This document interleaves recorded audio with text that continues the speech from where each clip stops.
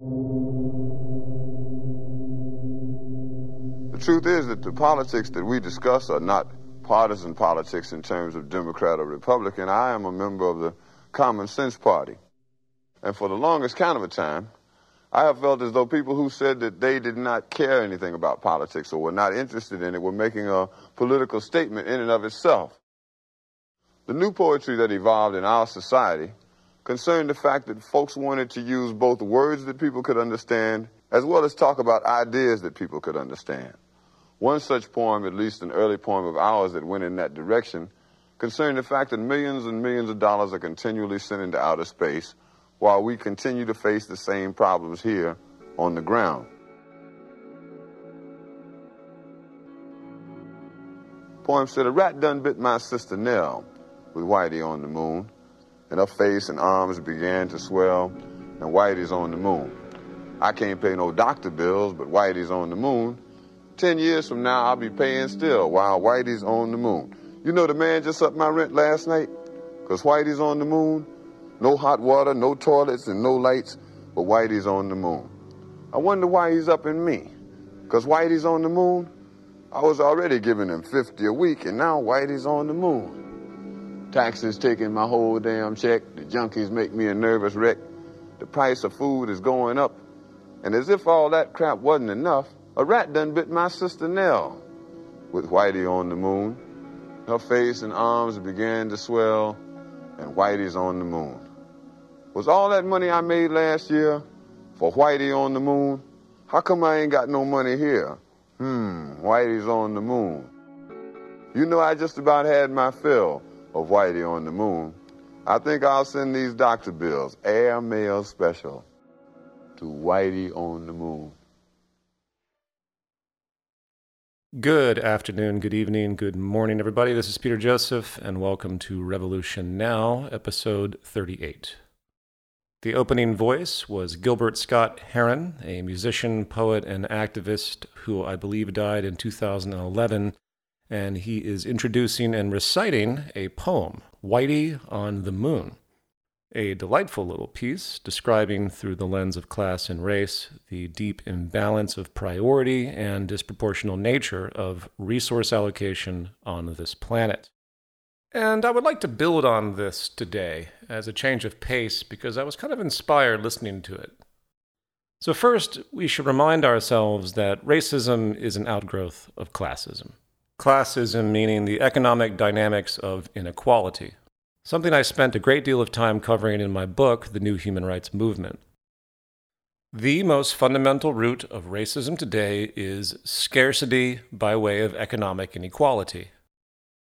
Not in an immediate sense, where you simply introduce the condition of economic inequality and suddenly everyone becomes bigoted and racist, but rather as a sociological consequence over time due to the divisive factors inherent to our scarcity-based social system. The perceptual problem with this kind of phenomena is that it's long-term and usually counterintuitive. In other words, people tend to attribute direct racist behavior to the individual rather than the culture they have been born into. A culture that unfortunately has now taken on a life of its own, becoming detached from the origin point.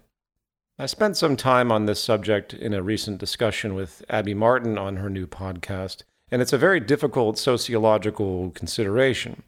Certain forms of stress generate patterns of behavior over generational time that persist without the need for that exact stress influence anymore. If you were to ask somebody what makes a person racist, they would probably say something like, well, the parents probably were racist, and that taught the child to be racist. Which may be true and often is. But of course, what made the parents racist? It can't just be the parents' parents, or the parents' parents' parents' parents, because you get lost in the infinite regress. Rather, once again, it links back to structure. And from that causal chain, going backwards, you end up with the precondition of economic scarcity and competition and related fear and insecurity. This then triggers group identity, and cultures of in-group, out-group dynamics are formed. Yes, as an aside, there are some genetic propensities that have been documented by sociologists and behavioral biologists regarding the group identity problem, But like everything, there has to be a context for those propensities. And this is why capitalism and bigotry go hand in hand. And frankly, if you really think about it, it's really not that counterintuitive. Of course, a system like this is going to generate a kind of mafia, gang, group versus group mentality, along with assumptions of inferiority and superiority between groups.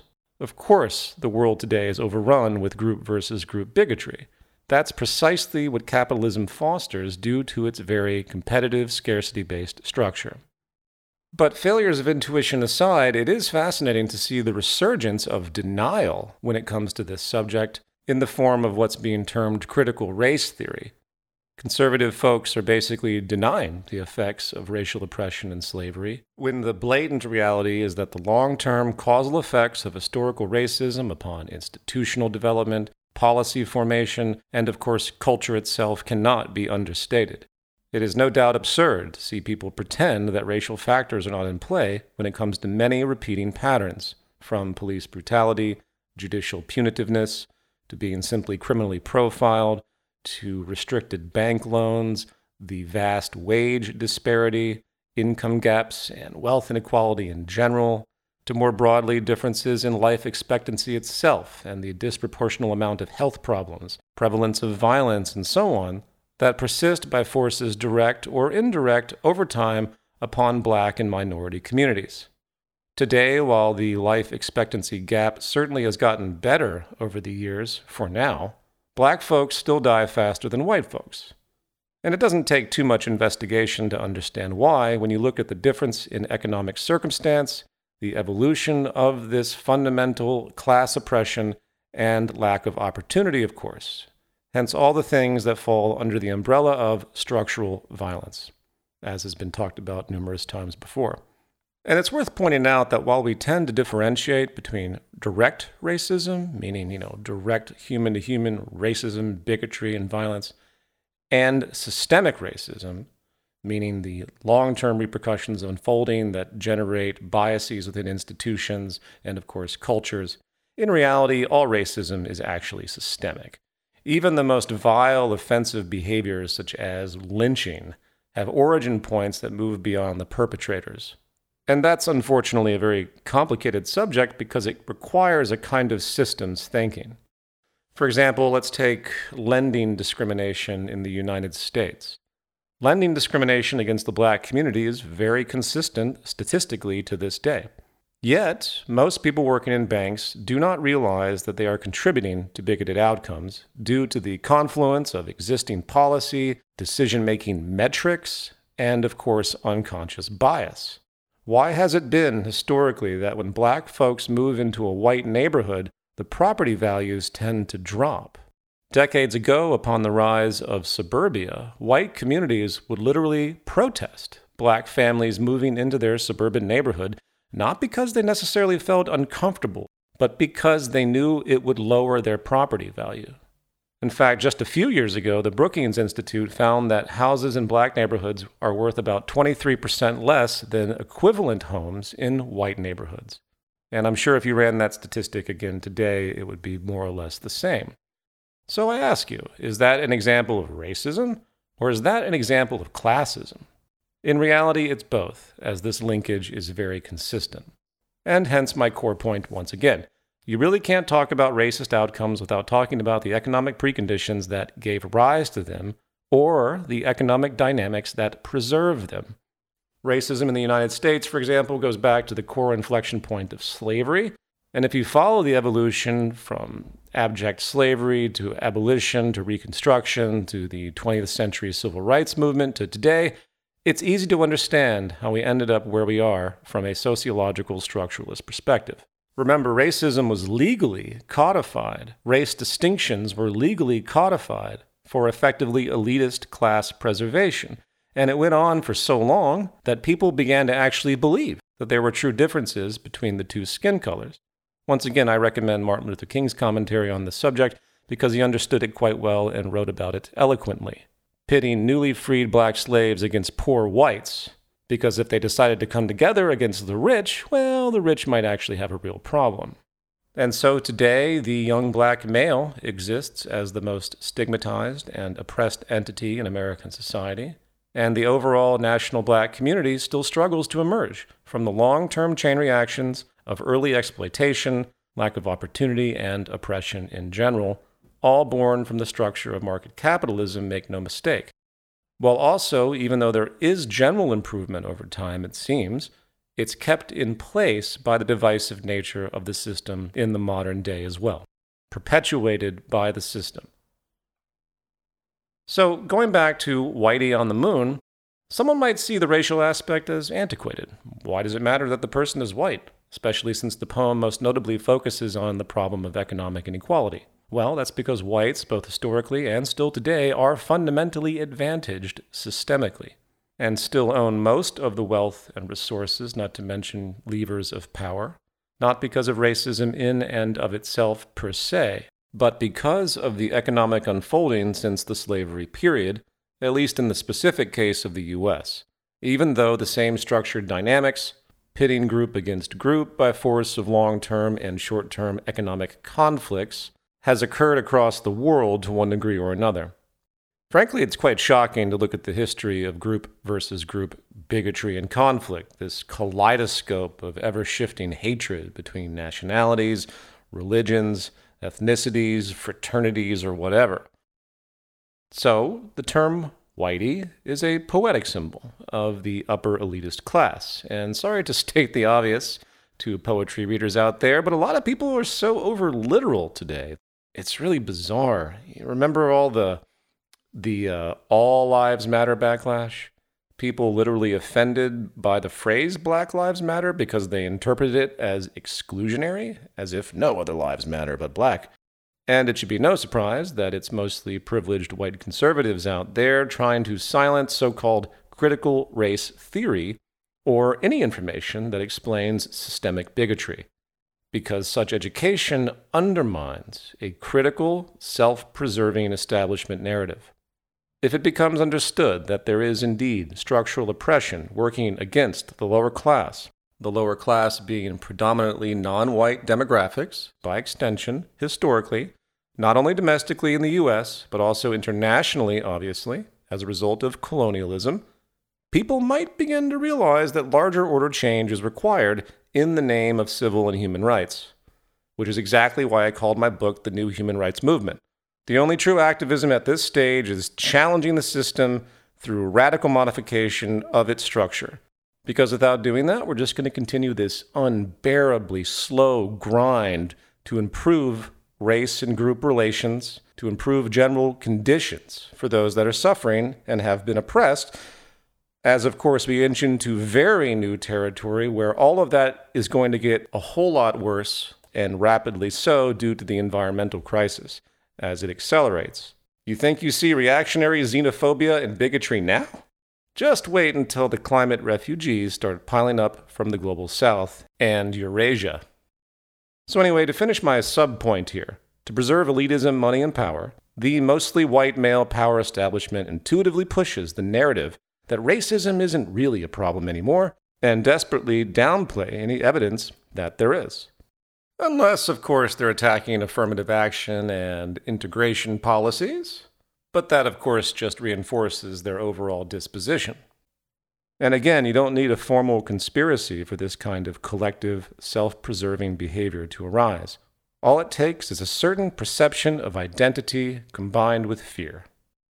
And as an aside, this kind of social mythology, this establishment-preserving narrative building, these stories that have been accepted by much of society functioning to obfuscate the truth, has no shortage. And as a secondary but related example, since I brought up colonialism, there is a long-standing myth that assumes the affluence and prosperity that exists in the U.S., because the U.S. consumes most of the world's resources by comparison, produces most of the world's waste, and so on and so on.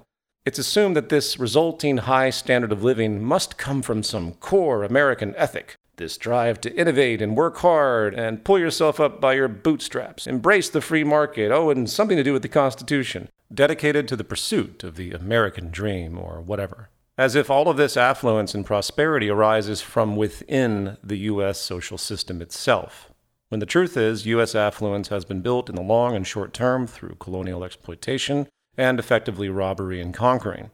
The global Northwest itself is largely the way it is because of years of exploiting the global South. Black civil rights advocate Stokely Carmichael often discussed the concept of internal and external colonization, and how while Africa as a continent was colonized by Europeans, in a way, so are those of African descent that have been abused in Western countries, such as during abject slavery in the U.S. It's a fair parallel if you abstractly define colonization as strategic exploitation and dominance. We could split hairs with terms like colonization or colonialism, but at the end of the day, the goals are fundamentally the same. And a lot of people talk about reparations for the black community. If you were to try and put a price tag on the systemic wealth building that started with the cotton industry in America centuries ago during slavery, which is almost impossible to calculate, it's probably something like $100 trillion in value was built on the back of that exploited labor, forging the very means toward the Industrial Revolution and the rise of the American empire itself upon the age of oil. In terms of geostrategic, economic trade power and all of that, cotton was the original oil in function. And even after European nations abolished abject slavery, they still purchased cheap cotton made by American slaves. U.S. slave-made cotton dominated the global market. And this is why repeated appeals for reparations for the black community in the U.S. isn't really the way to go if you want to help people that are suffering systemically from that period. If you want to help the black community in America, or any community for that matter that has been marginalized and oppressed in the world, give them a viable, stable economic foundation. And if you're going to do that, then you might as well just give everybody a viable economic foundation, because the result will be even better. And I know I'm a broken record with all this, but if we could simply end general poverty on this planet, the systemic repercussions would be outstanding. While I'm, of course, in favor of system redesign, because you can't just, say, install universal basic income and everything is going to be fine, as the structural problems run much deeper. But by whatever means, sociologically speaking, ending poverty would have immeasurable positive effects, not only in the immediate sense, but over generational time, downstream, healing many levels of damage caused by long-term socioeconomic inequality and exploitation and deprivation and all of that.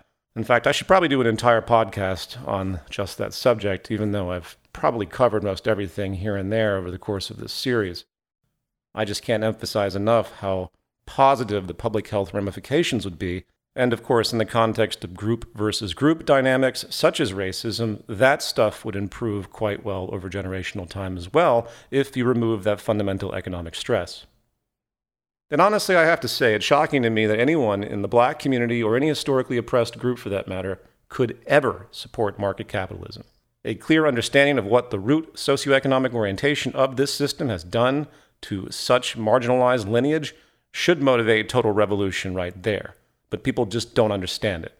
This is why one of the most important yet forgotten activist organizations in the U.S., but not limited to the U.S. because they had chapters all over the world, was the Black Panther Party. All organizations have their flaws and dated perceptions in hindsight, but at least the Black Panthers explicitly went after capitalism in a way that no other civil rights organizations historically have. As much as I love Martin Luther King Jr. and that side of the civil rights movement, he was still very measured and rather timid by comparison in how he approached the subject of needed economic revolution. Granted, the Poor People's Campaign in the 1960s seeking an economic Bill of Rights and a universal basic income was an excellent theoretical step, and it's too bad he was killed before that got underway. I do think if King had lived longer, he would have become far more radical on the anti-capitalist front over time. That appeared to be the direction he was moving. So if you want to actually improve, once again, the problem of structural violence that has debilitated numerous oppressed groups across the world in this kind of long-term class subjugation, the best form of reparation you could ever apply would be giving a true economic foundation where people do not have to strive for a paycheck every week just to pay the light bill or put food on the table. And for those that aren't familiar with the resource-based economic concept, which has different interpretations like any such phrase, this is about deviating away from market dynamics on the whole. The true solution to the core problems out there isn't more money being allocated or more equality through money. It's actually devising systems of direct life support through efficient resource management and design, encapsulated by effectively economic democracy in community. And as I've acknowledged before, a lot of people are tired of hearing about the nuanced problems and the system structure as explained continuously as of now in this podcast. But remember, I've actually written a great deal on the subject of the new system in the 2 books that are behind me, and of course in films. And I'm working diligently on the new film along with a new program, as I've mentioned a number of times, which a peer review formatted paper will be put out before this new venture, by which the new system will be described along with a transitional system process to move us from point A to point B. But I have to reiterate that if you don't fully understand the dynamics of the market system as we experience it, like, for example, all the Bitcoin proponent people who think they are involved in some kind of revolutionary act when they're not. So how can you get where you want to go if you don't understand where you are? And believe me, after 15 years of promoting this stuff, roughly, or almost 15 years, I think, I have heard it all. I have read endless proposals and treatments and alternative visions, and I've tried my best to digest all of that, and hopefully all that experience and information can be turned around usefully. The fundamentals will be contained in the peer-reviewed paper, which I will actually submit to the peer-reviewed journal that I'm associated with, and I will speak more about all of this in the future. And since I brought this subject up, I want people to understand that this isn't some kind of unilateral expression. I get really exhausted by that kind of accusation. In other words, this isn't Peter Joseph imposing the total system transition, and that's that. I will be the first to admit I don't have all the answers, and as Donella Meadows would say, you have to kind of dance with the complexity of system dynamics. None of us really know what's going to happen in the outrageous complexity of the mass dynamics pushing us into the future. We certainly know what the trends show, and we can recognize the feedback loops, which all point to overall negative and debilitating outcomes for civilization. And we can certainly generalize the most ideal, sustainable system. But this kind of process of theorizing how to move from point A to point B, finding leverage points within the system that we can embrace to take us through, is the most sociologically complicated thing humanity has ever faced. Changing not only the behavior but the general values of literally billions of people is a project that has never, ever been undertaken, but it's going to have to be if we expect future generations to survive. Okay, there are a few other small points of concern on the race issue worth addressing before we move on. First, systemic racism is counterintuitive and complicated, and influence can arise in ways that seem innocuous or even positive. Separatist behavior, group loyalty, and observed consistent outcomes that are accepted are all fundamentally biased, with the very notion of there being a problem rarely, if ever, questioned. Consider, say, statistics for romantic partnership and the lack of integration. While things have improved over the past 50 years, interracial partnerships are still rare statistically. It was about 6% of the U.S. population in the 1960s, and today it's only about 15%. And similar statistics can be found in pretty much every country. So if we're supposed to be a colorblind society, then why are we consistently partnering in a homogenized way? Naturally, people have cultural familiarity with their upbringing and their family, and they become conditioned to seek out others that are familiar. Cultures and groups become homogenized over time, coupled with the consequence of years of regional segregation, buttressing group concentration, both by legal decree in many cases in the past, now preserved and perpetuated by unfolding economic issues, class-forging divisive forces that we've already described. And so such feedback loops persist generation after generation, developing circumstances and a kind of pattern of intuitive preference, consistently leading to such imbalance. And by the way, I'm not putting down anyone that's in a relationship with somebody that's of the same ethnicity or whatever. I'm just pointing out the observation. Yet, unfortunately, there are no doubt subcultures that actually still think that loyalty to their group is a positive thing. I'm aware of traditions in Italian culture, Jewish culture, Arab culture, and many others where people are encouraged to stick with their own so-called tribe. And I'm sorry to say those values are no doubt destructive. Make no mistake. I know it sounds extreme when we consider how common the pattern is, but it is absolutely racist to view the world through the lens of group loyalty.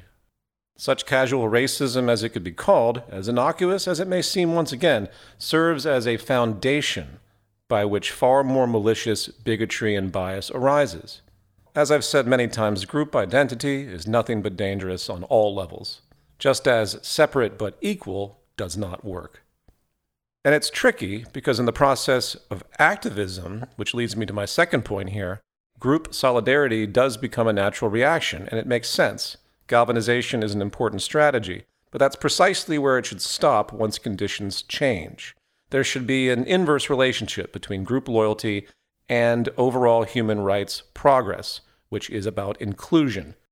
And of course, I can absolutely understand the logic of, say, teaching a bullied minority child that they should not feel ashamed of their skin color or ethnicity if they are suffering emotionally. We see this word pride thrown around a lot in such circumstances. I'm proud of my heritage. I'm proud to be this or that. But if that contrived pride continues, which is exactly what it is, contrived, it may very well lead to a kind of elitist loyalty to race or ethnic group. In fact, one of the things I always really appreciated about how Dr. Martin Luther King worked is how he diffused extreme interpretations of the Black Power movement and countered black segregationists. Obviously, segregation is not a solution, even if instituted by the oppressed themselves in protection, while at the same time the use of this Black Power symbol was diffused to highlight the fact that really we're pursuing inclusion and mutual power and respect, not elite power once again. It may seem subtle, but these are very important qualifications when it comes to activism even today.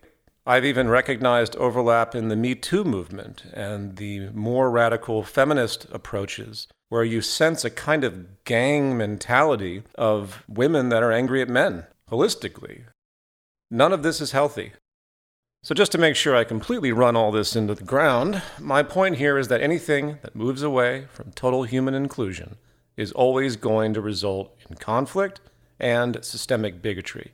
And we are surrounded by this sickness, not only in obvious negative forms, as talked about, but also in the cultural dynamics that seem normal and innocuous and fine.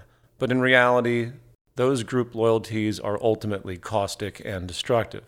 And if we don't recognize that, the global culture will continue to generate division and conflict, even without legitimate causal stress. This is also why people that object to cultural appropriation need to rethink their position. People that see others behaving like their own group identity, and they take offense by it, as if it infringes on their copyright. And we're not talking about blackface or something, which of course is offensive, but rather when a group ostensibly credited with some advent like fashion or custom, whereby another group comes along and absorbs it, expressing it as their own. In my prior film, Into Reflections, I had a hip-hop song I wrote and actually originally performed, a recording no one will ever hear, but it was ultimately handed off to my friend Kelly Mays, a known artist. And I actually received an email with somebody complaining that because the singer, Kelly, was white, and it was a hip-hop song, it was offensive, and that I should have been loyal to the origins of hip-hop and had a black singer.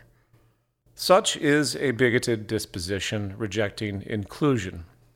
Culture isn't there to be preserved. It's there to expand and grow and change like everything else on this planet. The more we share the diversity of our origins and cultures, the richer we all become on the whole. Not to mention smarter. The overlap of diversity is extremely important to progress in the same way genetic diversity creates stronger human beings, as opposed to inbreeding. So anyway, contrived, ultimately fleeting social conventions have become normalized as if they are immutable, when really they've existed for political reasons. At the end of the day, I am not a white person. I'm a human being. I'm not an American citizen. I'm a citizen of the world. Even more, I am existing in an ecosystem in total interrelational reliance. I am the ecosystem in effect, and so are you, whether you like it or not. And it's this kind of revolution of thought and revolution of values, association, and identity that is desperately needed. And unfortunately, once again, back to my core point, Our market-driven economy, our capitalist social system, keeps our separatist divisions in play, holding us back from human unity, stability, sustainability, ultimately limiting our progress as a whole. And as a final note for your consideration, group-based victimhood has now become commodified, status-oriented. It's now marketable to be a victim. There is a nasty subculture of folks out there faking or exploiting their own victimhood, whether it's racial, ethnic, feminism, and so on, because it allows for a kind of status or defense that wasn't really there before, not like today. Such as, for example, that actor that recently faked a hate crime against him for the sake of his career. So all that said, I think we've covered enough of this, and I want to go back to that poem to discuss the second point, which is probably the most dominant point, and that is about resource allocation on this planet, income and wealth allocation on this planet, and the fundamental problem of wealth inequality and the suffering that results. My favorite part is when he says, "How come there ain't no money here? Whitey's on the moon." And I think that gets to the heart of it. Now, mind you, I am a card-carrying Carl Sagan fan, and I agree with the philosophy of working to understand the cosmos in the same way we explore our tiniest particles or cells. We learn more about life and ourselves and nature by learning about the cosmos, needless to say. What a profound revelation to understand that we are all made of elements that came from exploding stars. We are all stardust. And when you look at these vast images from, say, the Hubble telescope, we see a window for all of humanity to look into the history of our universe, allowing for greater wonder and, of course, scientific revelation. Sagan's work, Pale Blue Dot, highlights the epiphany of all of us being one family in the sea of species as one giant earthly organism. That understood, the question when it comes to this or any kind of venture of such is what is the benefit to the whole of humanity? And how is that proportional to the resources and time spent?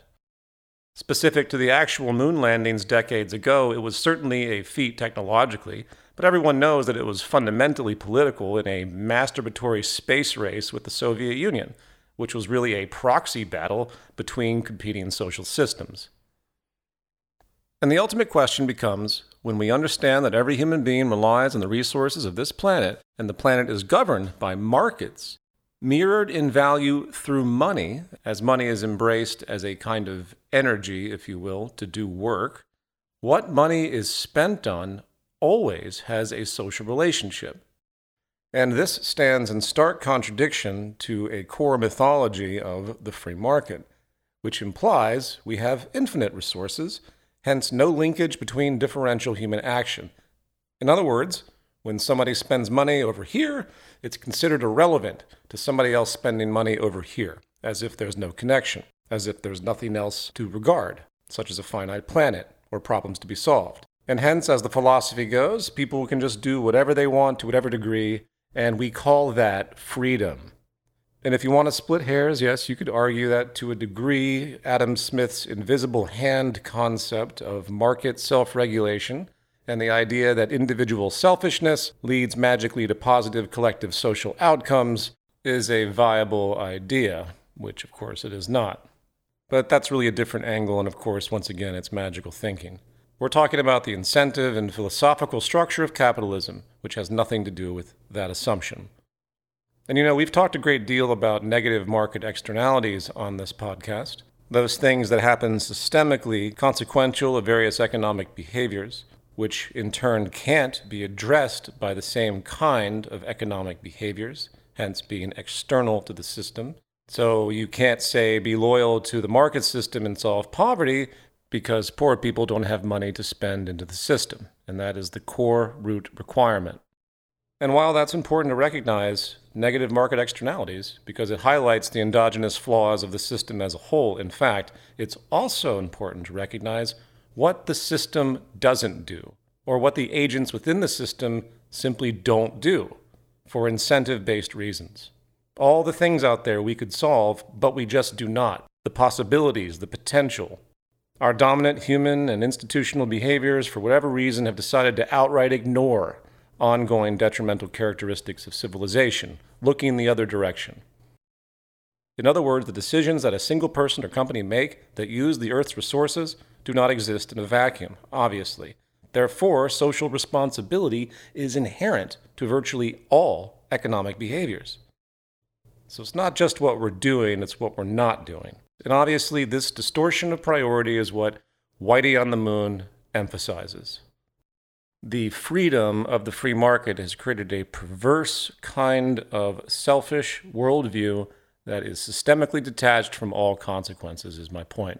So many problems can be solved right now, but we don't. Instead, state power does the bare minimum to keep stability, at least stability in terms of maintaining their power. Corporations operate with the first priority of achieving profit long before any concern about what purpose they're going for. And the extreme wealthy minority hoard trillions of dollars, focusing their attention on fundamentally selfish goals. And we know the games. We know how these people hide their money, as shown in leaked Panama Papers-style documents and beyond. We understand the tax havens and charity fronts, enabling them to bypass any of that money returning to the public coffers, and so on. While, of course, they present this image that they actually care about civilization. Elon Musk, of course, is the richest man in the world and is seen as a hero by some and a capitalist vulture by others, exploiting his way to something like $260 billion of on-paper wealth. I say on paper because in reality, if it's in stocks, it's actually not real. All of that is fake valuation that moves up and down based on activity. So, for example, if he actually decided to sell all of his stock, it would not be sold at that value because the influence of that selling would push the price down. And for those that have been desensitized by such numbers, remember, 260 billion is 260,000 million. Elon Musk has $260,000 million, technically, on paper. And as much as libertarians in their philosophy would like to convince themselves that he and all the other billionaires earned that money, and therefore it's their right to do whatever they want without any type of pressure, the reality is the billionaire class must be held accountable for their actions. They're like mini states. They are like mini industries, in fact. There's simply too much monetary energy that could go to better problem-solving things, and that's putting aside the obvious inappropriateness of it all, that everyone should be offended by anyone that maintains that level of wealth, given that today 60% of the world is actually in poverty, based on honest metrics, not the United Nations. It's appropriate to be offended by what these people choose to do or not do with their resources, given the dire state of the world. And all of this ambitious garbage, such as terraforming another planet or creating commercial space flight, is pretty much the lowest of the low in terms of social priority today. Whitey on the moon. And yet billions upon billions are being spent towards such ends with Richard Branson, Jeff Bezos, of course Musk, and others, and in all sorts of arenas, not just the focus on space exploration. It's right to say such folks are actually wasting humanity's resources and time in a dire situation of need. In the end, there are two areas of relevant focus to improve the world. And this isn't my opinion, it's a fundamental epidemiological and physical fact. We need A, increased environmental sustainability rapidly, and B, the reduction of destabilizing and inhumane socioeconomic inequality. At least to the extent of working to eliminate poverty and homelessness itself. None of the billionaires are seriously focusing on these issues. They know what to say because they're not stupid. In the same way, J.D. Rockefeller, decades ago during the Great Depression, if I remember correctly, would walk around in tattered clothes and drive old cars. He knew not to flaunt his wealth while everyone around him is suffering, basically building an image of humility. And that's what all these other folks are ultimately doing. They are pretending. And of course, unfortunately, the cultural effect of these people, this fame and wealth culture, draws respect and admiration from the general public. An elitist value system is cultivated, and the more people like these people and want to aspire to be like them, the more they preserve their very existence. When in truth, all of them should be shamed into oblivion. And as a final point that comes up a lot, it all begs a fundamental question. Where do we draw the line in the inequality debate?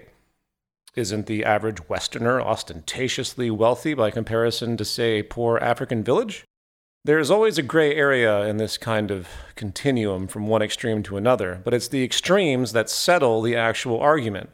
I think most everyone would object to an idea where there's an island with X number of people, but one person has absorbed all the wealth, lives in a giant mansion on a hill, while countless others toil, and they have very little because all the resources are being hoarded by the person in the mansion.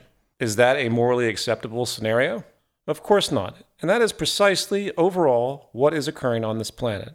When we see vast allocations toward things that have no real social benefit, we are effectively seeing negligence, and that negligence can harm people, and it does. The poorest half of the global population owns just 2% of global wealth, while the richest 10% own almost 80%. And it's getting worse. And I'm going to stop there. I'm going to close out today's show with the short scene audio excerpt from my film Into Reflections with Omar Padillo when he wins the Nobel Peace Prize, Angry at the Billionaire Class. This program is brought to you by my Patreon, and I will be back very soon to continue this dialogue.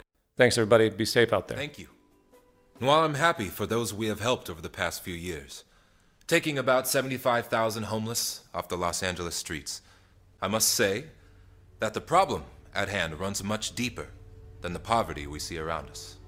When I created this program, focusing on just this one regional crisis, my long-term hope was that it would set a new precedent, that those who disproportionately benefit in this world would be inspired, step up, and help take responsibility for the plight of the less fortunate. After all, what I have done here is merely a patch that can only help a few. For the true source of poverty, our social system, continues to go unaddressed. We live in a world of stories and myths, and we've been told that the vast inequities that we see is the price we must pay for innovation and progress. Well, innovation to what end? And how do we define this notion of progress? For if progress is about how much one can own, the availability of jobs, the state of a nation's GDP, the rise of the stock market, or the development of some gadget to entertain and distract you, then we face a serious existential crisis. I submit that true progress can only be measured in the health, stability, integrity, and responsible freedom of a civilization. Responsible to ourselves, responsible to each other, and responsible to the earthly habitat we all share. And by those measures, my friends, there is now little progress to be found, as we all sit idly by, presupposing that the way society works is the only way it ever could. That said, if it's true that we must persist in this inhumane economic order, an order that has proven it can only create affluence for a minority at the cost of destitution for the majority, then our only choice is to seek a new level of humanitarian effort. Today, 3 people have more wealth than the bottom 75% of the world's population. 6 billion people. The total wealth of the 4,000 billionaires out there have the means to end global poverty 100 times over. And yet, if you study their philanthropy, it is clear that they are far more concerned with their own interests, their own comforts, than working to counter this ongoing structural violence. You see, there's a deeper kind of poverty here. A spiritual poverty. A poverty that grows a culture of sociopaths, and the more they have, the more they want, and the less they seem to care otherwise. Moral bankruptcy, hiding behind this age-old story that one can have $1 billion in the bank while others starve, is somehow natural to the human condition. In a number of months, my program will end, as the funds will be gone. And to date, not one wealthy so-called philanthropist has offered to help keep the program running. Now I know this event is about peace, but it must be understood that the wealthy of this world, those at the root of true political power, are sick. Their priorities have nothing to do with true progress, and the time for tolerance is over. The billionaires of this world are not symbols of success. They are symbols of violence.